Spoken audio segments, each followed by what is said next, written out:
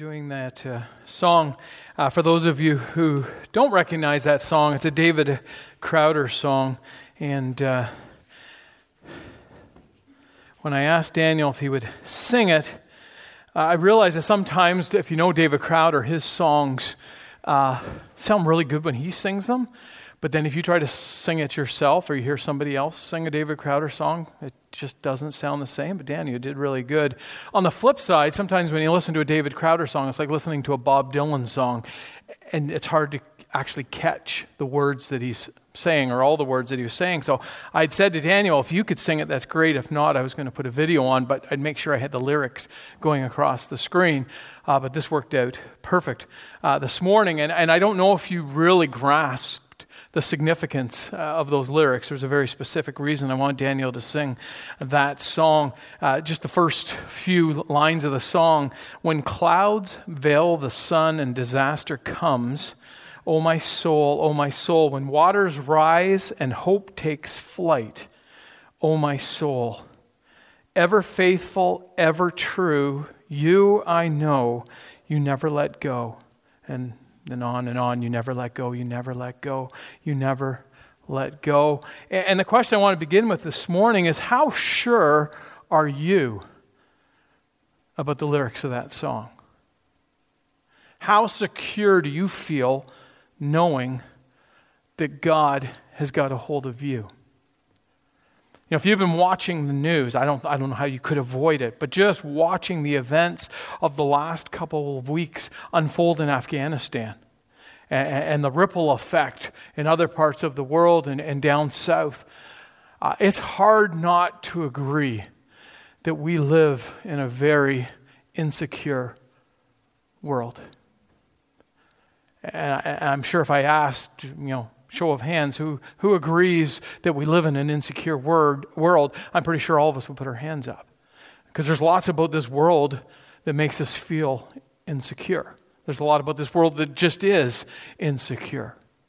World affairs, political strife, the whole pandemic, which is a topic in and of itself, crime, employment, finances, relationships.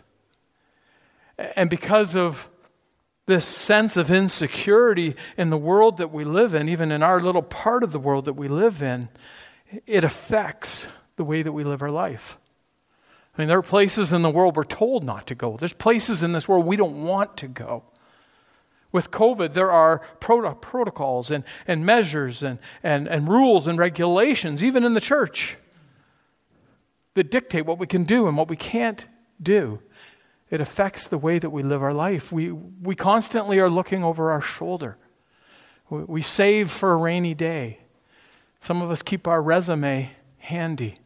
We put boundaries and guards up in our relationships. And even with all those security measures, I don't think any of us really feels totally secure, and that those measures are foolproof and they're not going to fail. To me, it's kind of like trusting a piece of fraying rope that you're trying to secure a load down with. You're just kind of hoping that it's going to hold secure, but you wouldn't be surprised if it failed. And giving this sense of insecurity that fills the people of this world, I think we as Christians feel sad for those who aren't Christians, because they're living life under their own power, their own resources. They don't have that solid hope and foundation that we have. And I think part of the sadness that we have for those who don't follow God is the fact that we know from Scripture that we are always to feel secure. Linda read from John 10, where Jesus says, nothing can snatch my children from my Father's hands. A popular doxology that we read at the end of our services, Jude 24, it says, now unto him who is able to keep you from stumbling and present you before his glorious presence without fault and without great joy. We read from in Scripture and we sing songs about the fact that Christ lives within us. He is our advocate. He's our intercessor. He is our payment for the penalty of sin. He is our defender. And so you'd imagine with all of these truths and assurances from Scripture that none of us who are followers of Jesus would feel insecure despite the insecurity of the world that we live in. And yet many Christians are plagued with insecurity. Even some of us. We question how sure we really are of the words of the song that Daniel just sang. We question at times during tough circumstances whether God really does have a hold of us. We wonder sometimes if we've fallen off the narrow path. We struggle with anxiety and confusion and fear, and we're not certain. We often talk about the Christian life as a journey or as a pilgrimage. It used to be a saying around Auburn a number of years ago as we talk about the Christian life being a walk along the line of faith. And I think for a lot of us as Christians, that Christian walk is like walking on a high wire with no safety net, with a crowd just watching us, just waiting for us to fall. Or for some of us, it's like walking on a railroad track where our footing is wobbly at best. And there's bystanders with rocks throwing them at us because they just want to see us fall.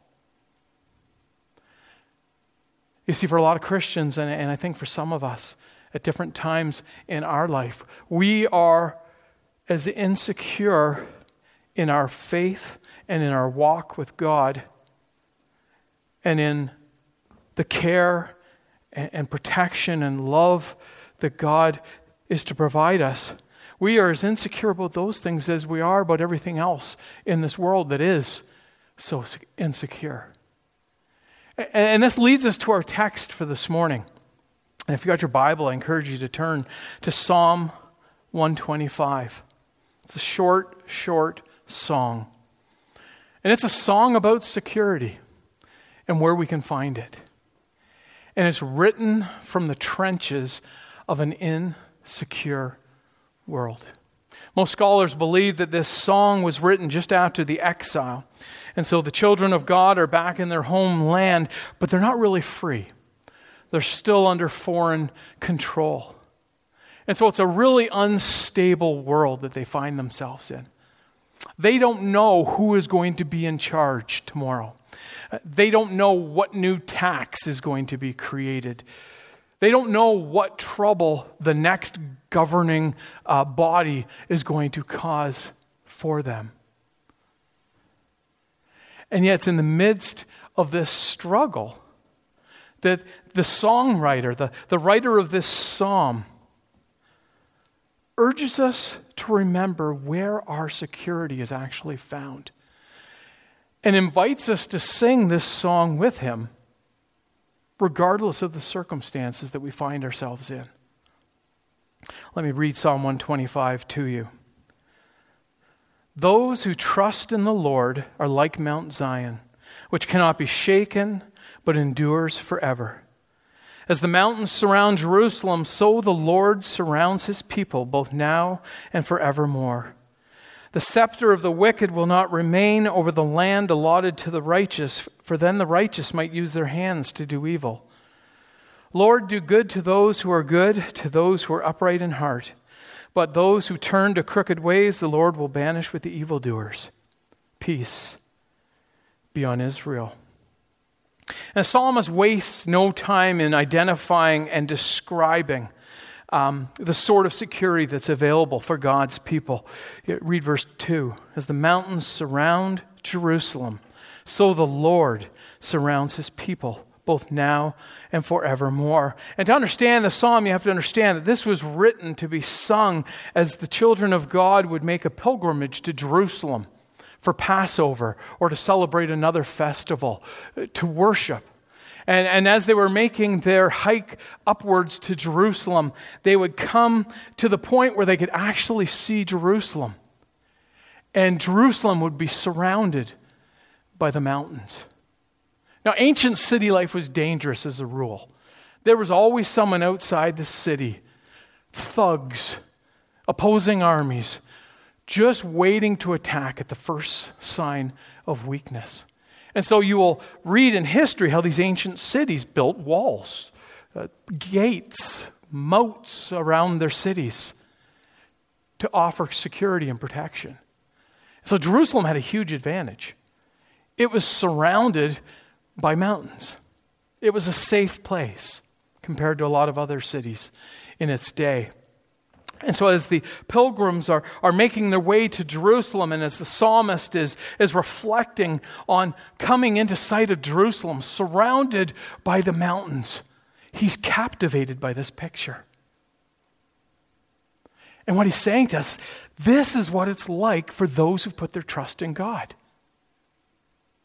Just like Jerusalem is surrounded by the mountains, those who put their trust in God are surrounded by God.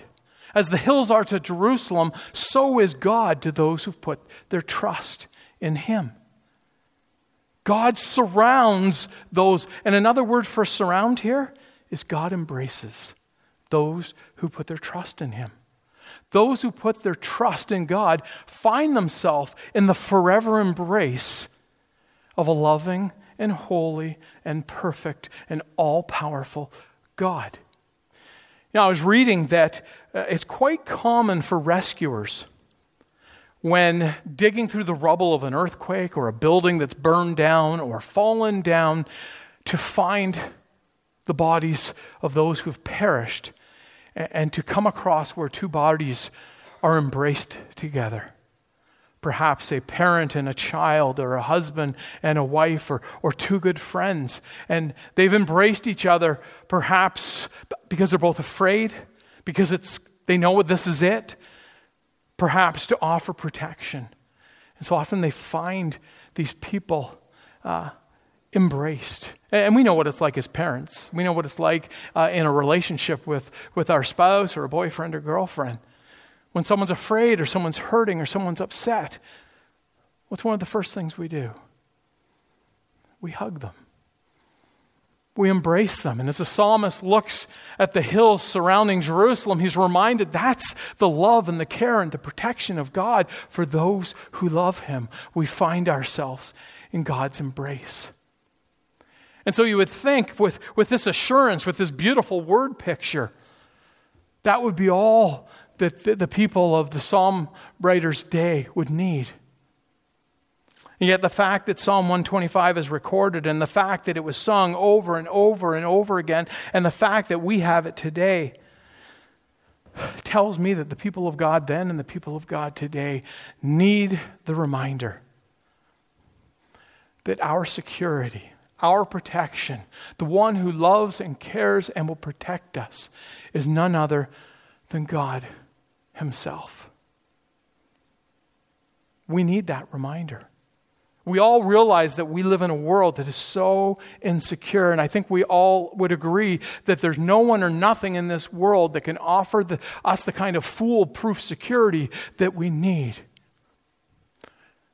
You know, I was so reminded of that reality at the beginning of COVID, and I think I shared this a while ago when I was speaking. COVID hit, all these unknowns were thrown at us. Those who had diabetes, high blood pressure, and who were a little bit overweight were classified as vulnerable. Lawrence in the UK, where COVID was rampant, finally got a plane out of the UK, came home, and she quarantined upstairs, and I'm vulnerable. I quarantined downstairs while she was there for 2 weeks. There's no vaccine. Just reports of people getting sick and people dying and all of this unknowns, and I was shaken. I was so afraid. I was consumed with the fear of COVID. And I don't know what it is in your life that's knocked you off your socks and caused you to be insecure, to question the care and the concern and the protection and the love of God. For me, it was COVID. And in the midst of this insecurity, the psalm writer invites us to join the song, to be reminded where our security comes from, and to sing along regardless of the circumstances that we find ourselves in. Eugene Peterson, he was the author of the paraphrased Bible, The Message. He's just passed away recently, a professor from Regent College, writing on this psalm, says, singing Psalm 125 is one way Christians have to develop confidence and banish insecurity. And this psalm makes its mark not by naively whistling when life is dark, but by honestly facing the typical insecurities that beset us and putting them in their place. Let me just read that one more time. Singing Psalm 125 is one way Christians have to develop confidence and banish insecurity. And this psalm makes its mark not by naively whistling when life is dark, but by honestly facing the typical insecurities that beset us and putting them in their place. And what I want to do with the rest of the sermon this morning is I just want to look at a couple of the typical areas of insecurity that rob us of our song, that cause us to question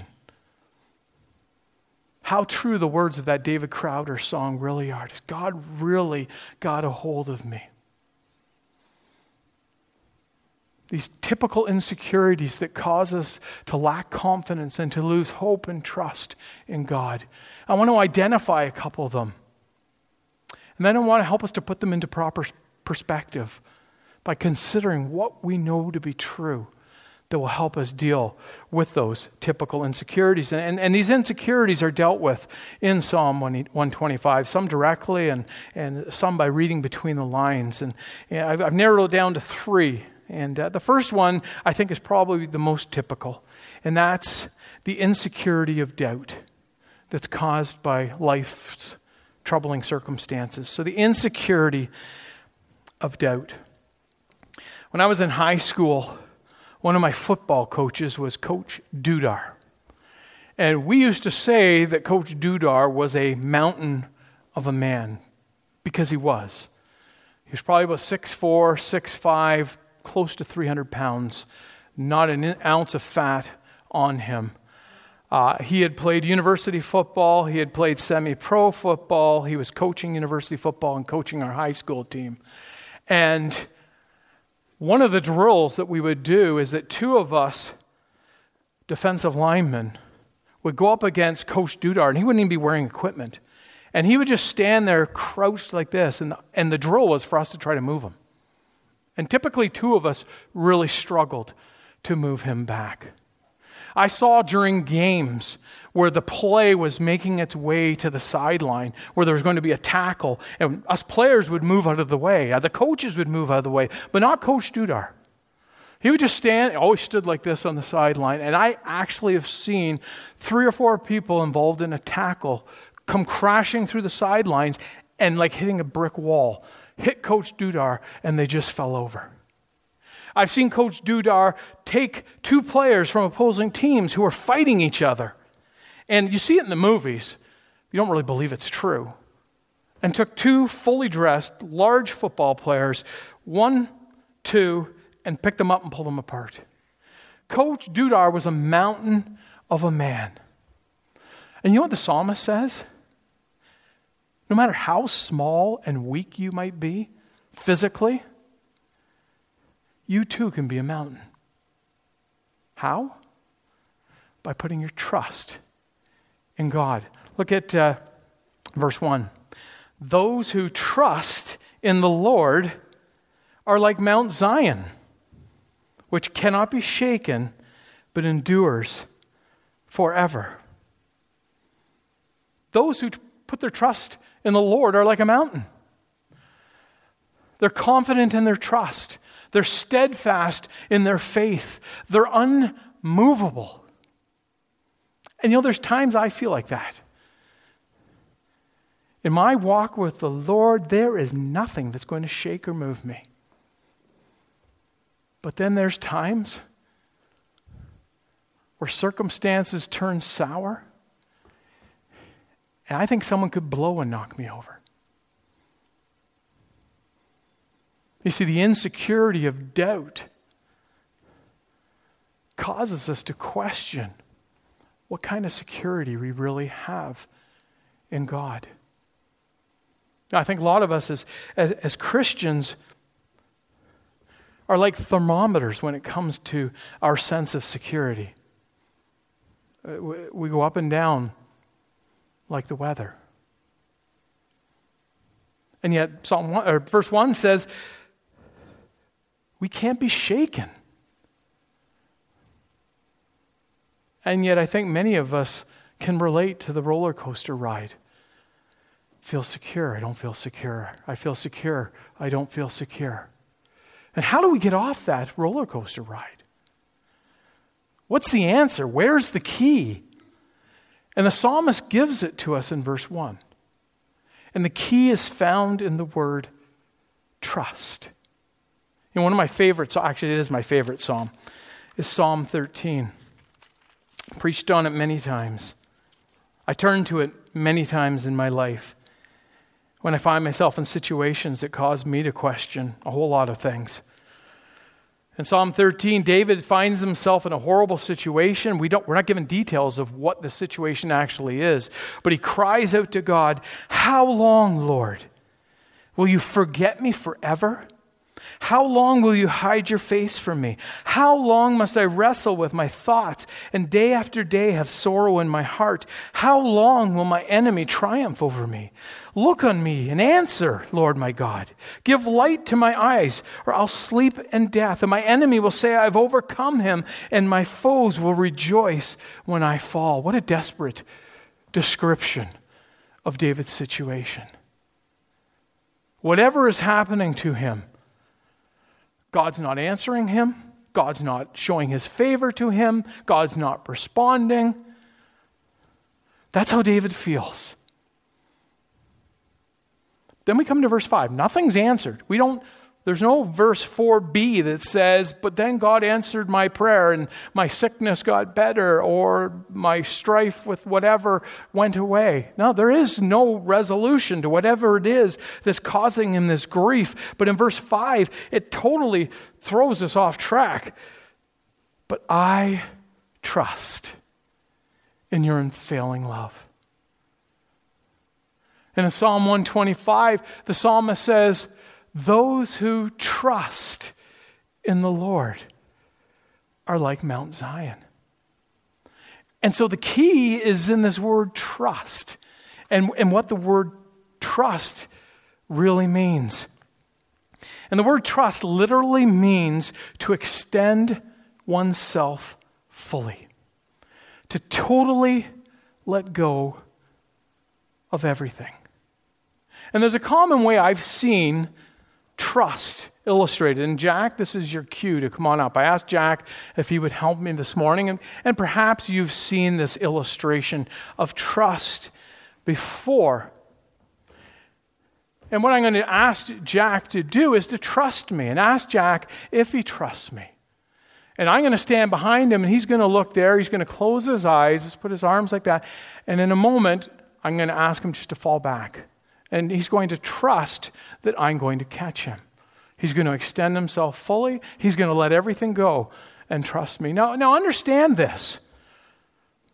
Jack has got really good reasons to feel insecure right now. He's up in front of an audience. He knows that he's getting to be quite a big boy. This is my littlest. And he knows his dad's getting old and probably not as strong as he used to be. And probably most importantly, Jack knows that if this was beside our pool, I would do the same thing and I'd let him fall right into the water. Now, I've promised him that I will go along with this properly. But I'm going to ask Jack, do you trust me? Jack? He did say yes. Then Jack fall back. Oh, you're a big lug. Okay. Right? Simple. Despite all that Jack probably could have listed as to why he probably shouldn't fall back and think that I was going to catch him. He put his trust. He made a decision, an intellectual decision, to fall back, believing that I was going to catch him. And that's what we see in Psalm 13. David had all sorts of reason not to trust God from a feeling point of view, from the description of what was going on, how he felt the circumstances were affecting his life. But David had a choice. He could follow his feelings, the ups and downs. He could believe his doubts that they were true. He could try to figure things out himself and leave God out of the picture. Or, despite his circumstances, he could bring to mind everything that he knew to be true about God. All that God's done in the past for him and his people. All the things that God has promised. The will that God has revealed for David. And he could decide to trust. Even when it maybe didn't make a whole lot of sense emotionally. David chooses to trust. We see it in Habakkuk as well. I'm not going to turn to that. I think Paul Vokes preached on it, and I've preached on it recently. The same thing with Habakkuk, where Habakkuk is totally confused with what God's doing and questions God. Like, what are you doing? Why are you letting the evil people prosper? Why are you going to use evil people to punish your own people? And David in Psalm 13, like, God, you're not listening. You're not giving me understanding. Why aren't you answering me? You're supposed to. I'm one of your children. But in both cases, David and Habakkuk chose to put their trust in what they knew to be true about God. What he'd done in the past, what he'd promised to do in the future. In Psalm 13, it ends, but I trust in your unfailing love. My heart rejoices in your salvation. I will sing the Lord's praise, for you've been good to me. And Habakkuk at the very end, one of the most beautiful pieces of Scripture. Though the fig tree doesn't bud and there are no grapes on the vines, though the olive crops fail and the fields produce no food, though there are no sheep in the pen and no cattle in the stalls, yet I will rejoice in the Lord. I will be joyful in God my Savior. The sovereign Lord is my strength. He makes my feet like the feet of a deer. He enables me to tread on the heights. And so we have this common insecurity of doubt when we are beset by the circumstances, the bad circumstances of our life. And yet the psalmist, King David, Habakkuk, show us that there is a way to put that in proper perspective and a way to respond. And that is to trust. To put your trust in who God is and what he's done and what he's promised to do for us. Eugene Peterson, again, quoting him from his book on Psalm 125, feelings are important for many things. They are essential and valuable. They keep me aware of much that's true and real, but they tell me next to nothing about God or my relationship to God. My security comes from who God is, not how I feel. Discipleship is a decision to live by what I know about God, not by what I feel about him, or myself, or my neighbors. Second area of insecurity is insecurity that's caused by pain and suffering. And when it seems like evil is enjoying the upper hand, I think any one of those three can shake us and can move us and cause us to question those words of David Crowder's songs. I was reminded of this yesterday morning. My sister-in-law texted us to pray for her cousin's daughter who is I'm guessing late 20s, maybe to mid-30s, who's battling life and death with COVID right now. And I just realized bad things happen. Bad things happen to us. And they happen to people that we know. They happen to innocent people. And the million-dollar question that's rattled the faith of so many people is, how do we trust in the care and protection of a God that would allow these things to happen? And some have come to a conclusion there's no satisfactory answer to that question, and so they walk away from their faith, or they turn their back on God. I was reminded as I was going through my notes this morning, I shared with you a couple of weeks ago about a friend of ours who died of brain cancer, and I've shared his story in many sermons over the years. But there's another aspect to his story. He was going through, he lived actually longer than he was supposed to, and he went back for another checkup. And on that day, I was meeting with another pastor from the church in Ajax that we were going to, and we were heading out of Tim Hortons. And Andrew's wife, Marilyn, walked into Tim Hortons, and she looked like she'd been hit by a bus. And so we stopped and said, "Marilyn, you okay?" And she told us that she'd just come back from the hospital, from the meeting with the doctor who had told them that the cancer was back and that it had grown. There's nothing they could really do. And Andrew was on his last chapter of his life here on earth. And I can remember her sharing this and me not having a word I could say, because it felt like anything I could say was just a pat answer that I wasn't even really sure I believed at the time.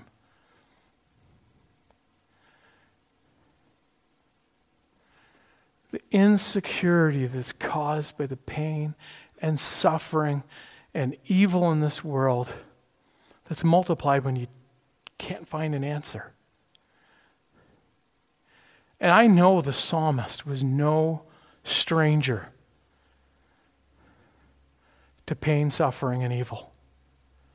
In the history of the psalmist's people, if we were to list all the horrible things that happened to them, natural disasters, oppression, persecution, opposition, murder, rape, pillaging, sickness, disease. The list goes on and on and on. The psalmist was no stranger to the things that we experience 2,500 plus years later. How was the psalmist's faith and trust in God not obliterated by all the things that his people had experienced?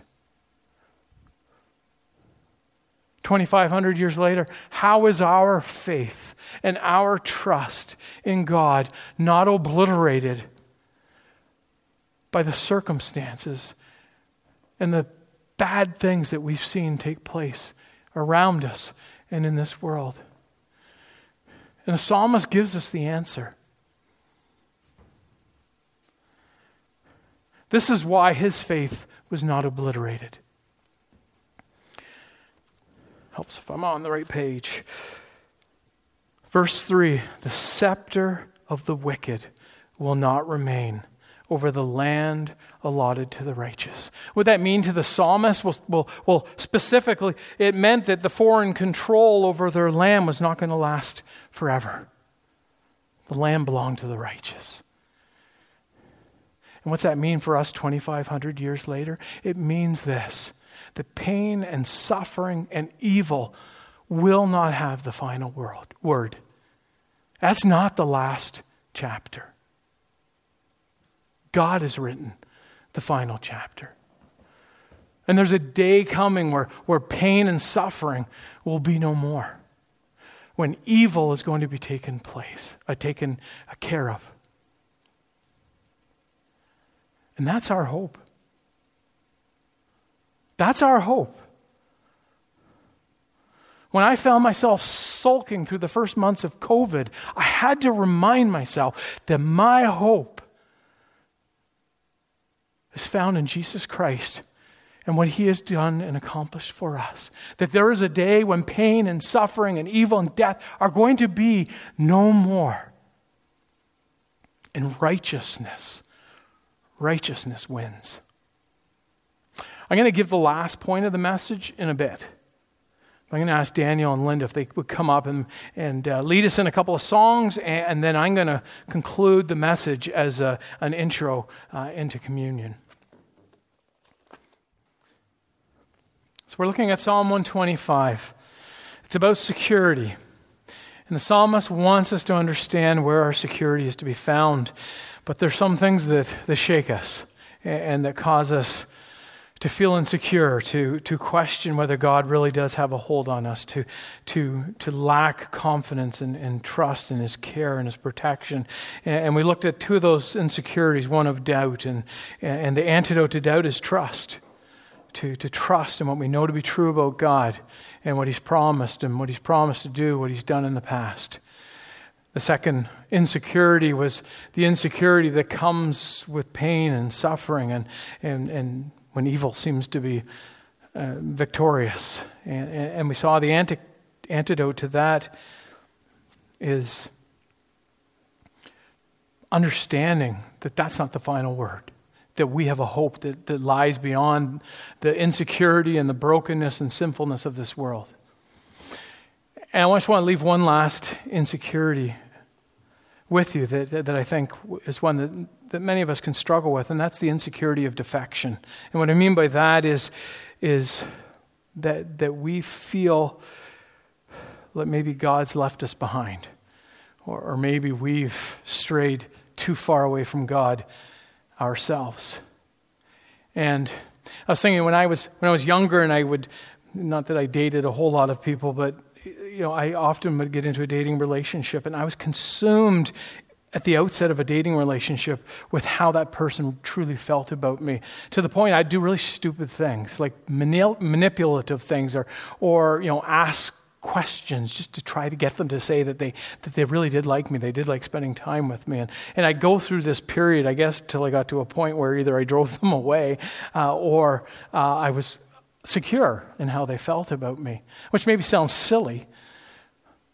But I think there's some of us as Christians, and we've never got past that stage with God. And we question, what does God really feel about us? Like, do we ever get to a point where we've sinned one time too many? Or we've disappointed God? Or do we ever get to a point where God just says, enough. I'm turning my back on that person and walking away.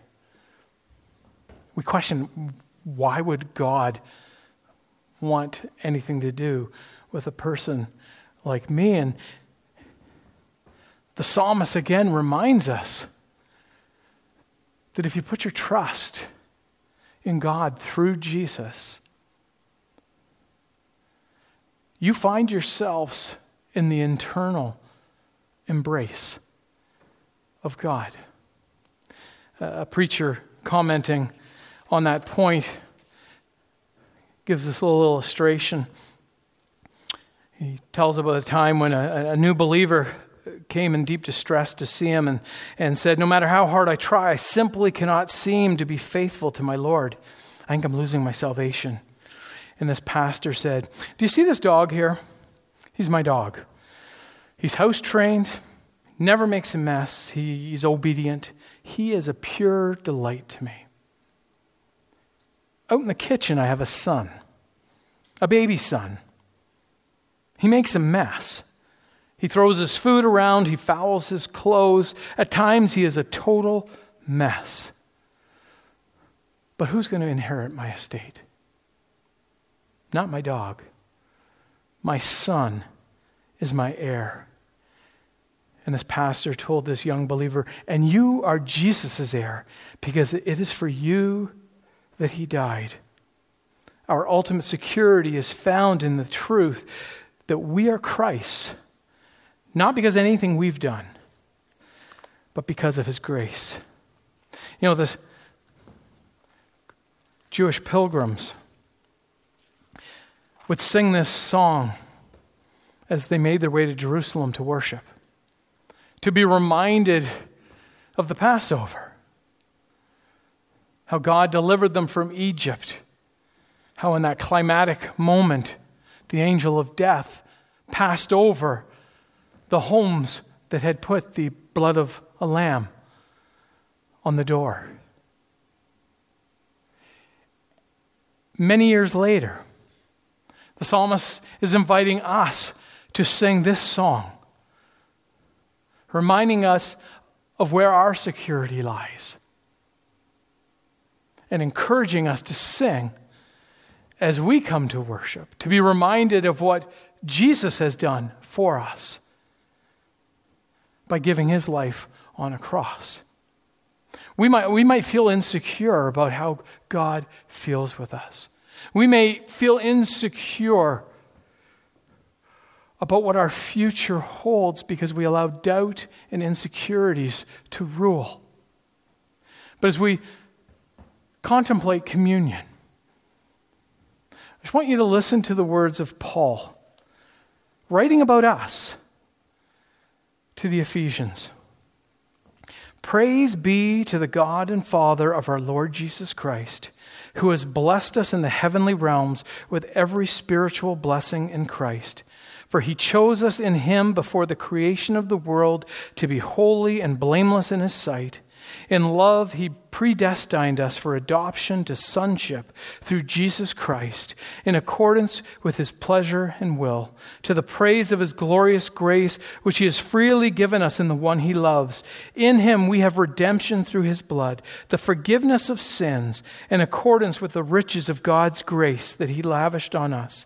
With all wisdom and understanding, he made known to us the mystery of his will, according to his good pleasure, which he purposed in Christ, to be put into effect when the times reach their fulfillment, to bring unity to all things in heaven and on earth under Christ. In him we were also chosen, having been predestined, according to the plan of him who works out everything in conformity with the purpose of his will, in order that we who were the first to put our hope in Christ might be for the praise of his glory. And you also were included in Christ when you heard the message of truth, the gospel of your salvation. When you believed, you were marked in him with a seal, the promised Holy Spirit, who is the deposit guaranteeing our inheritance until the redemption of those who are God's possession, to the praise of his glory. For this reason, ever since I heard about your faith in the Lord Jesus and your love for all God's people, I've not stopped giving thanks for you, remembering you in my prayers. I keep asking that the God of our Lord Jesus Christ, the glorious Father, may give you the spirit of wisdom and revelation so that you may know him better. I pray that the eyes of your heart may be enlightened in order that you may know the hope to which he has called you, the riches of his glorious inheritance in his holy people, and his incomparably great power for those of us who believe. That power is the same as the mighty strength he exerted when he raised Christ from the dead and seated him at his right hand in the heavenly realms, far above all rule and authority, power and dominion, and every name that is invoked, not only in the present age, but also in the one to come. And God placed all things under his feet and appointed him to be head over everything for the church, which is his body, the fullness of him who fills everything in every way. You still feel insecure about God, what God thinks about you. If you've put your trust in him, all these things of Ephesians 1 are true. But it wasn't possible if it wasn't for the death of Jesus. Because of our sin, we couldn't have a right relationship with God. And so God demonstrates his love in that he sent his son to take our place, to pay the price for our sin, to die our death, so that our sins can be forgiven, so that we can have a right relationship with God, but so that all these things that I just read from Ephesians 1 are true. That's our hope. That's our security. Our security is found in none other than Jesus himself. I'm going to give thanks for this little communion package that we have that reminds us that Jesus shed his blood. Without the shedding of blood, there's no forgiveness of sin. And the wafer that is to represent the body that Jesus gave for us.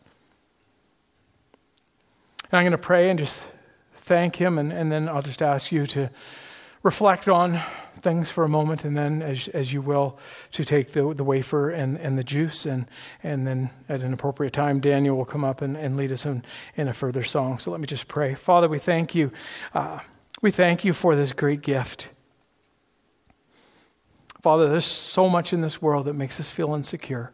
There's so much in this world that makes us question our value and how much we're worth, and whether we're loved, whether we're cared for. And yet this demonstration of the greatest love and care and grace and mercy, when you send Jesus, Lord, gives us hope. It gives us significant value. We can know that we're loved, that you care for us, and that you have got a future in store for us, and that's our hope. So God, as we take this wafer and this juice, may it remind us of the cost. What it cost for us to have all that we have. And Lord, may we be thankful. And Lord, may we be motivated and encouraged to trust you even deeper. So Lord, we thank you. In Jesus' name, amen.